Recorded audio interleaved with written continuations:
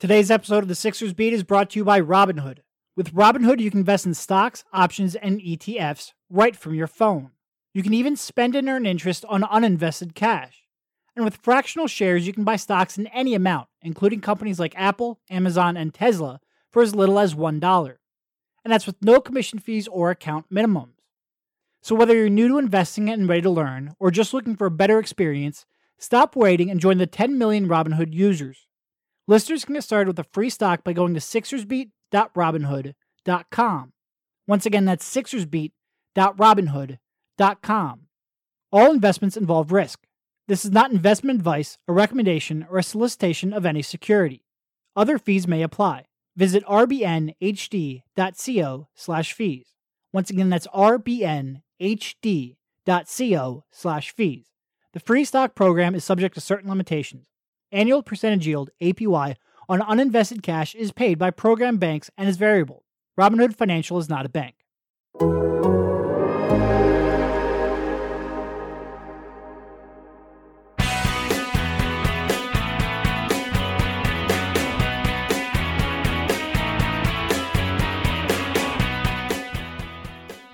All right, welcome everybody. This is Derek Bodner, joined this week by Mike O'Connor on the Sixers Beat, a part of the Athletics Podcast Network. How you doing, Mike? Hanging in there, man. It has been a rough week, not only for me, but the whole basketball community, the whole NBA community. It still just feels weird.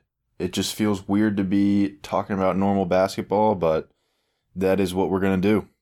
Yeah, it really does. And the more pieces that come out, like I said this on the last pod, but I don't have like a whole wealth of interactions with Kobe. I might only have that one game, actually. So I don't have these great stories. I still view him mostly from a fan's perspective and just consuming all of the stuff that has been written about him and all the people who have shared their stories with him. It's almost become tougher as the week has gone on. But like you said, we do have a basketball team to talk about, a basketball team which has a little bit of controversy around it and also has a really big trade deadline coming up here in a couple days, so we will move on to those topics. I guess we'll start off, because we don't have you on every week, it's always good to sort of get your temperature on a bunch of, high-level topics about the team. So I guess we'll start off with sort of like the trade deadline, since that is most immediate. And I think a lot of people right now question whether or not the starting lineup is tenable in terms of a championship contender. We'll start off with sort of like a two-part question. First of all, do you think they need to make a trade which changes up the starting lineup? And the second one, do you think they will do that in the next week here? Do I think they need to? No. But that's mostly because I don't believe that they're going to be championship favorites regardless. And I think that... Well, I guess let me back you up, because I think there's one that people will ask about. If somehow they found a way to do Horford for Chris Paul, do you think that makes them championship quality? And assume that no other rotation piece is included in that. Yeah, I'm so tempted to do that. Like, I think for every basketball reason, it makes a ton of sense. I mean, literally the only thing you can say that you would rather have Horford for instead of Chris Paul is just in a Milwaukee series to have another Giannis defender. But it's like, if everything else in just the basketball sense is better, then, isn't that trade worth it? But there's just some stuff that I would really worry about between the chemistry, in that you're taking this group that, seems to get along reasonably well, and you're absolutely blowing it up, bringing in who has been traditionally a somewhat difficult personality in Chris Paul. That's a fair characterization, yeah. Yeah, and you're removing like an all-time good guy in Al Horford. And you have to worry about how all of this would affect Ben, in that it's no secret that Ben wants to be a point guard. And you are taking the all-time dribble the air out of the ball and direct traffic point guard and putting him next to Ben. And you just really wonder how he would respond. Would Ben still be amped up enough to play all-world defense every night? How would that be? And it is different playing off ball as a role man for 5 to 10 minutes a game next to Trey Burke or Raul Neto than it is playing the entire game next to Chris Paul, and he would be playing the entire game off ball, that is for sure. Right, and just think of the mental side of how Ben would process that. Like, wow, you guys really felt the need to bring in like the all-time, the point god because I'm that incapable of playing point guard. I just don't think, I can't imagine a world where he would take that extremely well. So you add it all up, and I just think I wouldn't do it. I wouldn't do it in this part of the season. I would ride it out with this group, and I think a trade like that would still be somewhat possible in the summer. I don't know. Everybody is freaking out about this Horford contract. I just always view it as like the NBA is so insane, and there's so much movement, and there's so much bad money that there's always going to be a chance to say, hey, I'll trade my bad money for your bad money. Whether, this summer, like the absolute worst case scenario this summer would be like if they're like, all right, let's just trade for Kevin Love. I mean, he makes more sense than Horford with this starting five. So I don't know. I mean, I'm just saying, like, everybody's like, we got to get out of this Horford contract ASAP. And my point is just, there's so much bad money in the NBA, and there are so many ways to get out from under that stuff. I'm not as panicked about it long term. Okay. So going back to what you were about to talk about before I interjected, which was you don't think there's a trade to be made at this deadline to break up the starting five? I don't believe so. I think that, I don't know this, but I would guess that the Sixers are sensitive to the fact that they have blown it up quite a bit over the last 15 months. There have been some blockbuster trades at every turn, and let's say they were to blow it up and they were to trade Horford for Chris Paul or some similar trade like that. If you have like a disappointing exit this year, you might look at this long term and say, okay, we're at serious risk of never establishing any continuity around Simmons and Embiid before we like legitimately blow them up. And there would be serious risk of looking back at the process Sixers and saying, well, who were the process Sixers? Was it the first team? Was it the second team? Was it the third team? Was it the fourth team? There was no continuity. And I would just have to guess that the team is a little bit sensitive to that. Yeah, it's also tough because you don't want to commit to mismatched pieces just because you want to commit to. Like, I don't really believe in this starting five right now. I wrote recently that I think they sort of have to be star hunting still, which I think is sort of precludes them from breaking up the starting five now because I don't see anyone who is that obvious fit, especially as it seems like the Pelicans are sort of withdrawing Drew Holiday, maybe not officially from the trade market, but like it would take a real Godfather offer to get him. I'm not sure I see anyone who would be like, well, that's a third star you need to go out and get. So I think it's more like you need to be wise with your assets because you don't have that many left and be more opportunistic. Whereas I feel like a trade right now to break that up would be more like we feel like we have to react to the moment. And you end up overpaying when you do that. And I just don't see a fit worth overpaying for on this market. So I agree with you a little less than for the continuity reason, because I think right now I just don't believe the way I want to believe. But I do think that you can't splurge another asset just to make a move and shuffle the deck, which is more what I feel like right now a move would be shuffling the deck. I agree with that. That's a good point. And it's I can't believe we're still sitting here talking about like they've invested so many resources. Tobias acquiring him, then paying him. Horford using their one real cap space opportunity with cap space on Horford, and we're sitting here like he doesn't fit.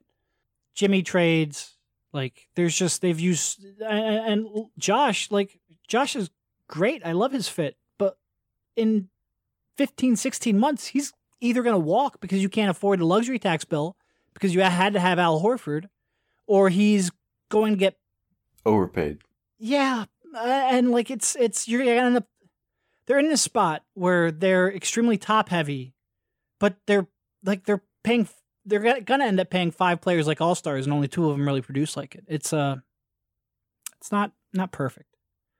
Not perfect. And I said this on a recent podcast. My biggest fear is always going to be that they never found that right third piece to put alongside Ben Simmons and Joel Embiid. And like you sort of alluded to earlier, they then came to a conclusion that they had to break up the Embiid-Simmons pairing because they never complemented them with the third star that they needed to. And they invested so many resources, from the Markelle Fultz trade to, the Tobias Harris trade, the Jimmy trade, the Tobias contract, the Al Horford contract. Like, they invested a lot, and to have this much uncertainty, it is a little disconcerting.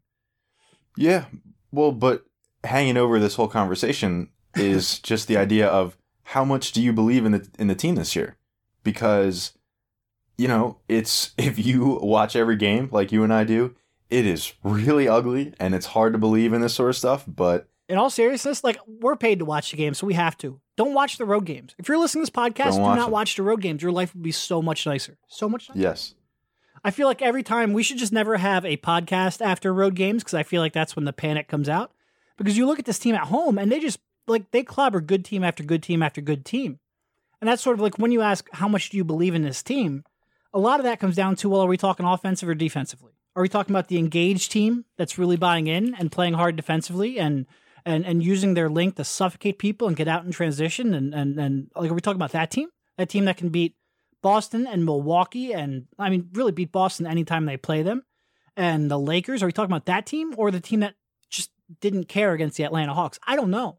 And I like to, I recently did a podcast with Danny LaRue, and I heard Danny and Nate Duncan talk about this recently too. Like, they would rather have a team that can reach the highs and sort of loses focus on the lows than a team that can't. And conceptually, I agree with that. But that assumes that this team is always going to be focused in the playoffs. And I think that's probably the case, but it's tough because they lose focus so many times, which I guess dovetails nicely into our next question. But before we get to that question, a quick word from DraftKings. Can you believe this is the last game of the season? It's been fun-filled, record-setting, and action-packed all the way through. Now there's only one fitting way to end the season, with DraftKings Sportsbook, America's top-rated sportsbook app. DraftKings Sportsbook is a safe, secure, and reliable betting app. Place your bets for America's biggest game of the year with the American-made DraftKings Sportsbook app. Head to the app right now and check out all they have to offer, including countless prop bets and football squares. If you're listening to this podcast, there's a chance you're an Eagles fan as well. And looking through the list of prop bets, one immediately stood out: a doink kick. Yes, you can bet on whether or not a kick will hit the upright or crossbar. You can also bet on the coin toss, who will commit the first turnover, which team will reach 15 points first, and countless others. Download the top-rated DraftKings Sportsbook app now and use code TOSS. For a limited time, all new users can get a sign-up bonus up to $1,000. That's right, DraftKings Sportsbook is going all out with a sign-up bonus up to $1,000. Don't forget, that's code TOSS and get your sign-up bonus up to $1,000. Only at DraftKings Sportsbook. Must be 21 or older, Pennsylvania only, in partnership with Meadows Racetrack and Casino. Bonus comprises of a first deposit bonus and a first bet match, each up to $500. Deposit bonus requires 25 times playthrough. Restrictions apply. See DraftKings.com/sportsbook for details. Gambling problem? Call 1-800-GAMBLER. And now back to that question. We'll start off with the road losses. How much do the road losses concern you? They have to. They have to be considered part of the DNA of this team, because I am of the belief that when you have a team that checks out mentally as regularly as the Sixers do, it matters. It has to matter to some extent. Whether that's, we saw it with Boston last year. The positive example of it would be, LeBron's Cavs, how they were just unbelievably disengaged, and they figured it out every year, but it was difficult. It was really, really difficult for them. And in terms of like how much stock do we put in all of them, I think that there are reasons for within the construction of this team that we see losses like the Atlanta loss. This Sixers team is not a team that can just like blow by bad teams without playing extremely hard, because they're not a team that manufactures easy offense. They're not a team that defends well unless they're locked in. I was watching the Atlanta game and I just thought about how, it's really hard to guard a guy like Trae Young with someone like Matisse or Ben, who is like really anyone that's over like 6'5", because Trey is just so good at getting into your body and getting into the lane and sort of baiting you into fouls from behind when you're trying to reach over him. And I thought they really missed Josh in that game to sort of keep up with him around those screens. And you combine all of these things, and it's not like, if you just look at the construction of the team and not the mental makeup or anything, it's not impossible to see why they have these pathetic losses on the road to bad teams. Look, man, at the end of the day, I worry that we're going to put too much stock in all of these games, and then they're going to get to the playoffs, and we're going to see them, have a competitive series against Milwaukee and realize, oh, none of this mattered. We spent too much time looking at the day-to-day and not zooming out in the big picture. And, that's something that I wrote recently, and I really felt like it summed up how I'm feeling about the team, where the more you zoom in on this team, the more you look at every game and everything that happens and every little problem, the more this season looks like a catastrophe. But the more you zoom out, it looks pretty much fine. I mean, they're going to win 53 games, and they have a really easy schedule, and they beat all these top-tier teams. Look, it's impossible to tell, but I just still would lean towards the latter. I think they're going to be pretty much okay. Yeah, I agree in some respects, disagree in others. I do think the Simmons, Embiid, Horford is, like, I'm much more concerned about that than I was at the beginning of the season. I think the lack of a shot creator is a concern I had, which I still am worried about. I do think a lot of the sort of panic about this team is based on that scale. Like, we bought into and were sold and were told that this is a championship contender, and at times they just don't look like it. So could they, I mean, they really are a team where they could get to lose in the first round or get to Game 7 of conference finals, and you would look at it and both go, yeah, that's an outcome that makes sense. It makes probably too much sense for what we were expected. And that's scary, but I don't think that upside is gone. Like, I could see them playing Milwaukee really tough in a 7-game series, even though Milwaukee is blowing through everyone right now. I could see them causing them fits. Like, they're just a uniquely constructed team that defensively can smother people. And I do think that defensive upside is still very much there. The offense, I think I'm a little more concerned of than I was coming into the season, though. And if I get concerned about the team, it's mostly on that end. I don't know. And like you said, like, part of it is that they have very small margin for error. And when the effort just isn't there, which at times it hasn't been, it can look really ugly.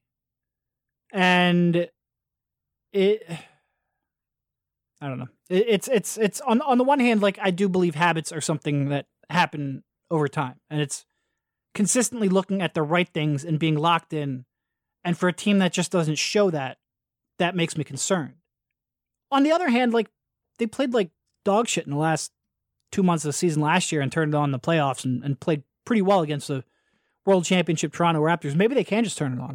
I truthfully don't know. But it's I understand why people are concerned. Yeah, no, it's crazy. I mean, like, it's you never want to just like throw your hands up in the air, but like, it is insane. Like, obviously you and I watch every game like multiple times, and we're still sitting here like, yeah, I'm not sure. I don't know. So, I mean, look, I think anybody that has like a super hot take about this team is just being dishonest. Like, this team just bends the basketball part of my brain into a pretzel. Yeah. It's good. They're just ridiculously hard to understand. I mean, I do believe the upside is still there. Like, I don't think that's a mirage. I just don't know the probability they can do that 4 out of 7 games in a series. I don't know. Yeah. I just would tend, like I was saying earlier, because the big picture isn't so ugly, and like, they're basically on track with what I expected them to be, coming into the season. And because that is sort of consistent with what I thought, I'm not going to budge so much from what I originally thought. I still think they're going to make the conference finals, have a competitive series against Milwaukee, and lose. That's what I expect. I do think that they need an injection of a few things at the trade deadline. Wrote about it maybe a week or so ago, and I just feel like they need a guy who in some way or another can just create easy and quick offense, just add some pace to the way this team plays. Ironically enough, I feel like Shake Milton has given that to them. Just the ability to hit like quick release threes and attack closeouts. It's like, oh my God, where have you been this whole season? It's like something I wrote about in my piece that published yesterday was like a lot of these plays where Shake catches the ball and either rises up for a three or attacks a closeout. Like if James Ennis catches that ball, that's not happening. That's just a possession reset. If Mike Scott catches that ball, he's not beating that closeout. If Matisse Thybulle catches that ball, that's not happening. Like they don't have, even Josh Richardson, they don't have guys on this team who are going to take shots in tight windows or just attack a straight line drive closeout. And when you don't have that, your offense just can't flow. Like when was the last time you saw the Sixers have like a sequence of like, you know, beat a closeout, drive and kick, another guy beats a closeout, drive and kick, another guy beats a closeout, drive and kick, dump off pass. Like this team has the most abnormal, most sluggish, like everything feels like it happens by design. Nothing is spontaneous. Everything is painful. The gears move so slowly. And I just feel like they need guys. The guy I wrote about was like Malik Beasley, who just moves fast and thinks fast and flies around screens, and every decision is like chaotic. And they just need guys like that. Everything is so methodical with this team. Whether it's Horford or Tobias or Josh, they all move so slowly, and they process information sort of slowly. And I feel like they just like. We talk about how much they miss Redick and his shooting. I feel like the biggest thing they miss is just a guy that's hard to guard and a guy who's constantly creating chaos. Like, you know, while Ben is like running a pick and roll, there's JJ flying off a pin down at the other end, and like that's difficult to keep track of. Whereas like if you're a defense, like who are you worried about keeping track of with this team? There's nobody you lose sleep over. Everything moves so slowly. Like you know exactly what's coming because it unfolds so slowly. So I don't know if we're pivoting to the trade deadline now, but that's exactly what I would be looking for, is guys who just inject quick offense, make quick decisions, and have some sort of threat to create a shot in a pinch. So, yeah, and it's tough because I do believe that they are largely strength and weakness wise what we thought. It does feel like I think there's just, in terms of starting lineup, and it's a shame, I like every piece of this starting lineup individually.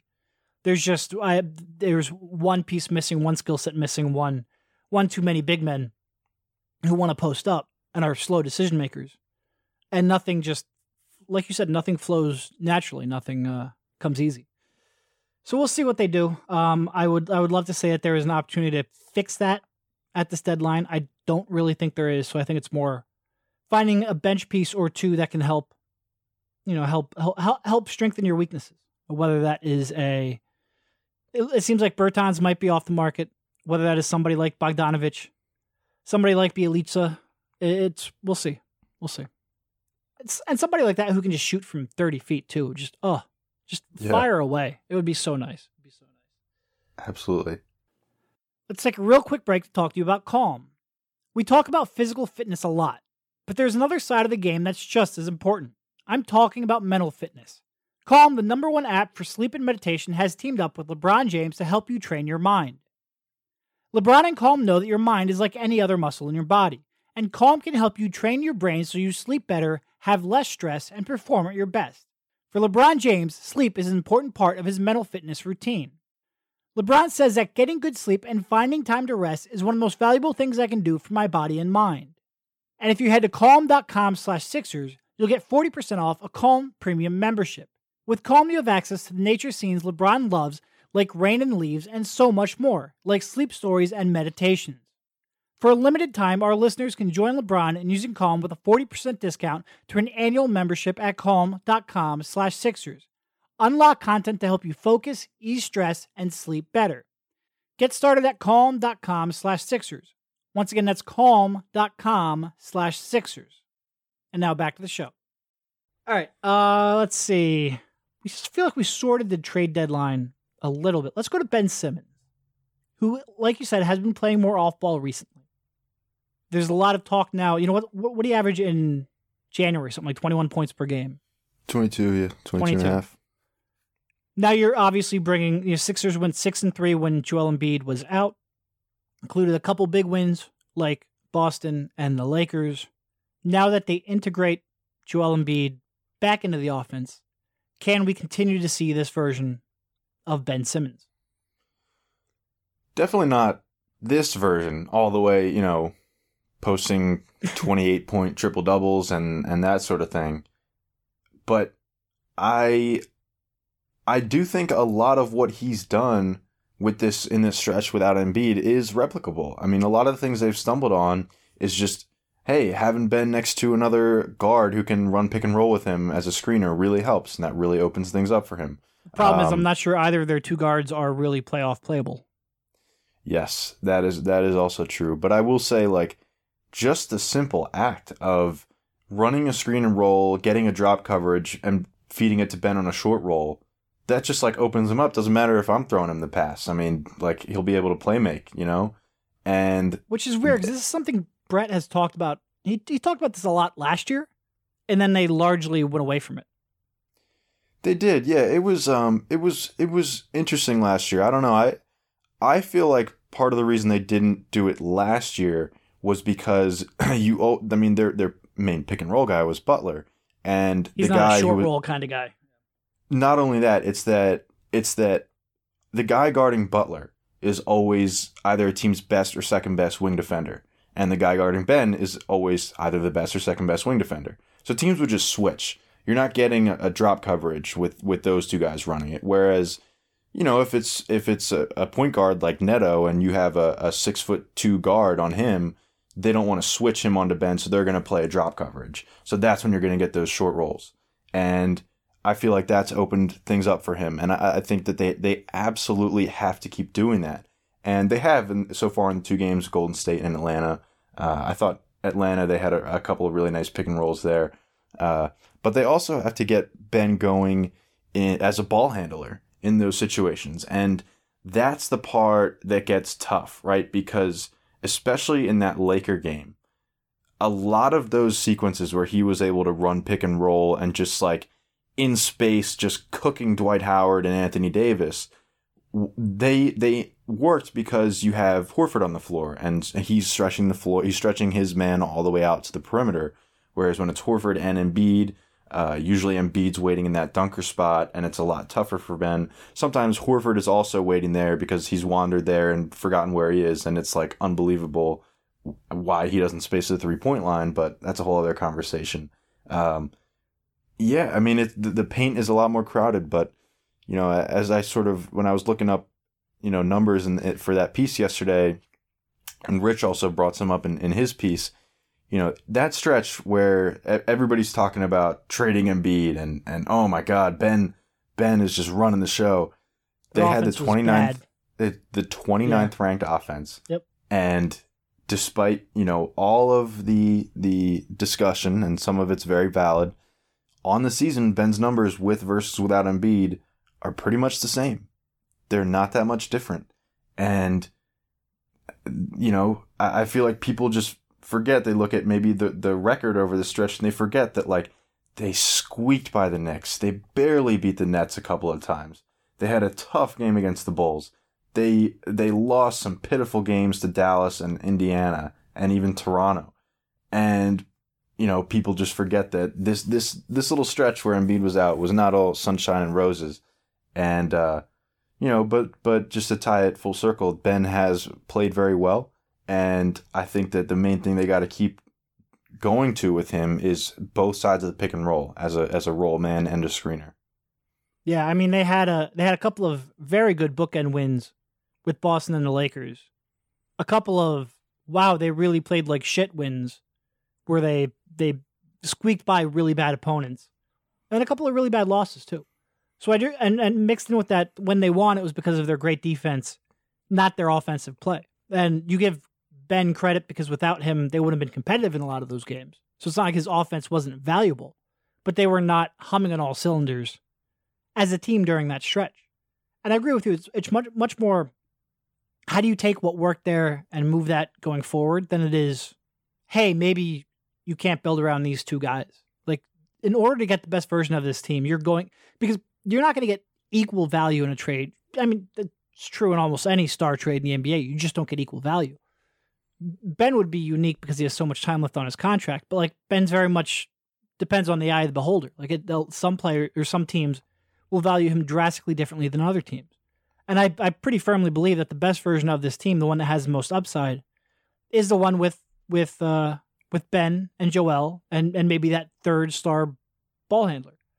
So getting rid of him just doesn't, like, yeah, Ben's numbers were better, but that's not the goal of a team sport. So it's finding what worked. And, they started running some pick and roll with, at that time, I think it was Burke in the rotation and Simmons before Joel went out.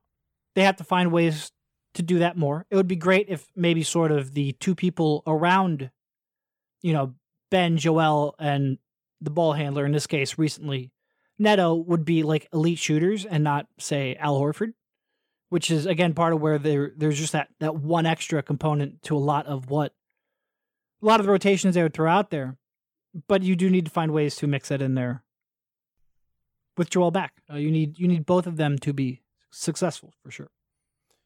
You do, yeah. And look, I mean, I think that this year we are going to see the extent of Ben Simmons' abilities. I mean, the past couple playoffs, it's like Ben sort of gets freezed out of the offense.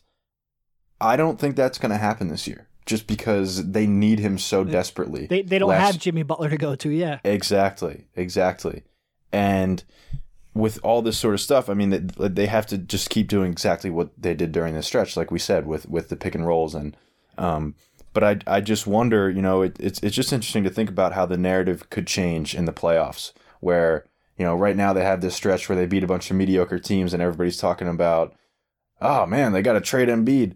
Whereas we might get into the second round of the playoffs and, Embiid might be turning things on and Ben can't do anything against really good defenses, and we're having the exact opposite conversation. And I don't know. I mean, the formula should stay the same, like we said, but I'm curious if this will be able to transfer to the same extent in the playoffs. All right, last one, and then we will let you go. Sort of touches on two-man game. We've seen various people used in that role. Trey Burke, you've seen some pick and roll with him and Simmons. Same thing with Raul Neto. A little bit of Shake Milton recently. And then Furkan Korkmaz, his two-man game has been a little more with Joel Embiid recently, which led to a very giddy Rich Hoffman on press row against the Warriors. Of those four players, of those four bench pieces, and occasional starters, because there's been so many injuries, starting lineup still has only played, 19 times in the 49-game season so far. So we've seen a lot of spot starters. I guess you could call the starting lineup a spot starter.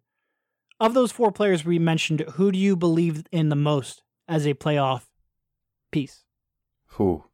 So this is Korkmaz, Shake, Neto and Burke. Right. Yep. Oof. And by the way, we're talking all this about putting a second ball handler out there with Ben. This team very much believed, heading into the season, that Josh Richardson was their playoff backup point guard. For sure. Yeah.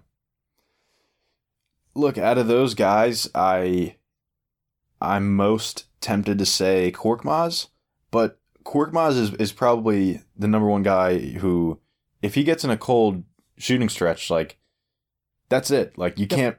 It is completely untenable, and I could so easily see in a playoff series against Milwaukee, it's game one on the road, and Korkmaz misses his first 2 threes, and Giannis picks on him on defense, and Brett just yanks him, and he's just out. I mean, that's Jonah it for him. Bolden hook.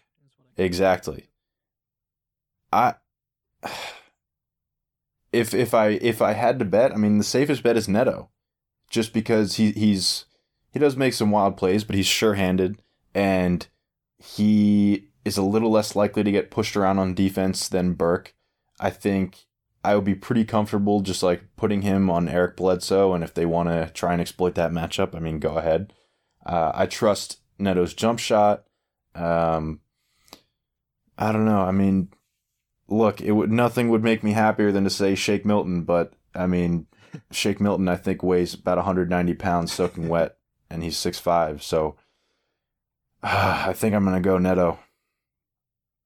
It is not an easy decision. It is not an easy, which is part of the concern we have and part of what they have an actual realistic chance. We can talk about the starting lineup and whether or not it all fits, and specifically whether or not the Simmons, Horford, Embiid trio fits. But that is not a likely issue they will address this week. And by the way, they still have only played 19 games together, so I could understand if they want to ride this out, especially if there are no great solutions available to them this week. I would certainly understand why they would want to ride this out and see how this lineup performs in the playoffs. But the bench is an area they can address. They have some really relatively good, second-round good draft picks they can dangle out there. They've got just a ton of them. What do they have? They have the Knicks and who's the other one they have this year? Hawks? The Hawks, I think, yeah. Yeah, and then they have another one where it's like a best of Atlanta, Brooklyn, someone else. In the future, they have another Knicks one next year. The Sixers, I think, at one point had the Knicks second-round pick 4 or 5 years in a row. So they have some where they can trade, upgrade some of these pieces. First draft pick they can trade right now, first-round draft pick is 2022, which then if they trade that one, they can't trade one until 2024. So they're a little limited in that regard.